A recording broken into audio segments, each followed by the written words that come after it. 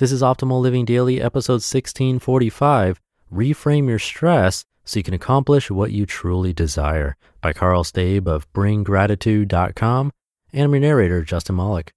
Welcome to Optimal Living Daily, OLD for short, or OLD podcast, where I narrate the best blogs I can get permission from, covering productivity, minimalism, personal development, all that fun stuff. And today's article comes from a new author for this show, Carl Stabe of BringGratitude.com. I'll tell you more about him after the reading, so for now, let's get right to our first post from him and start optimizing your life. Reframe Your Stress so you can accomplish what you truly desire, by Carl Stabe of BringGratitude.com. I did it again. My anxiety was overwhelming me and I cleared my throat in the middle of a sentence. As I swallowed, the audience waited patiently.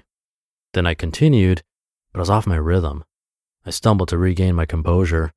It never came back. I finished up my presentation and sat down. Once my heart stopped racing, I started beating myself up. I asked myself, why couldn't I do better? Why does my anxiety attack me? Why do I even try?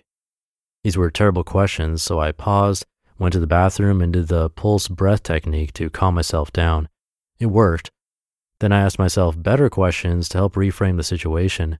What did I learn from my presentation? What could I do a little better next time? What am I grateful for about the situation? The audience seemed to like it. They at least didn't throw their hot coffee at me.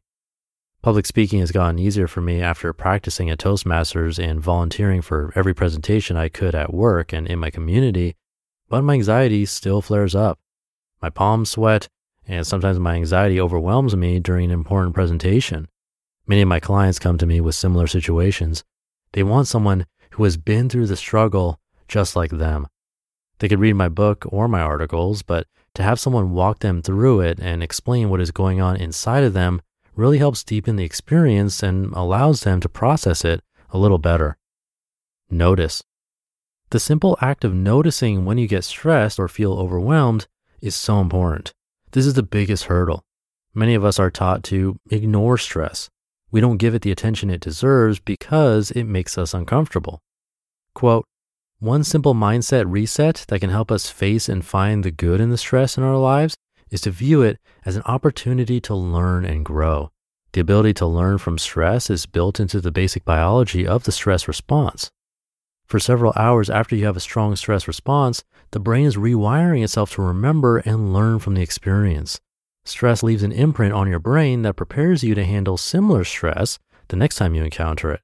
Psychologists call the process of learning and growing from a difficult experience stress inoculation. Going through the experience gives your brain and body a stress vaccine. Kelly McGonigal, Stanford Center for Compassion and Altruism Research and Education.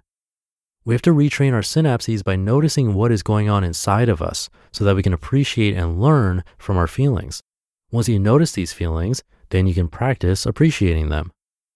Appreciate. Know that everything will be okay. Sometimes it takes time to process and adjust to a situation. When you take the time to appreciate the moment, you will slow down enough to reframe how you view a situation. So when I came back to the meeting, I silently thanked everyone for being there and reminded myself that I'm human and I'm far from perfect. I appreciated that the presentation showed me that I let myself get a little overconfident. I should have done a few run-throughs so that I felt comfortable with my presentation. Good questions. The voice inside our head determines much of our happiness. If we support ourselves and have strong beliefs that come from a good place, then we can have an encouraging dialogue that helps us reach new heights. Next time you go into a stressful situation, ask yourself good questions versus weakening ones. Ask yourself, when have I handled a stressful moment? What was the moment? What did I do well in that moment? Know that you have handled a stressful situation in the past, and it will help you understand that you can handle the upcoming situation too. Reflect.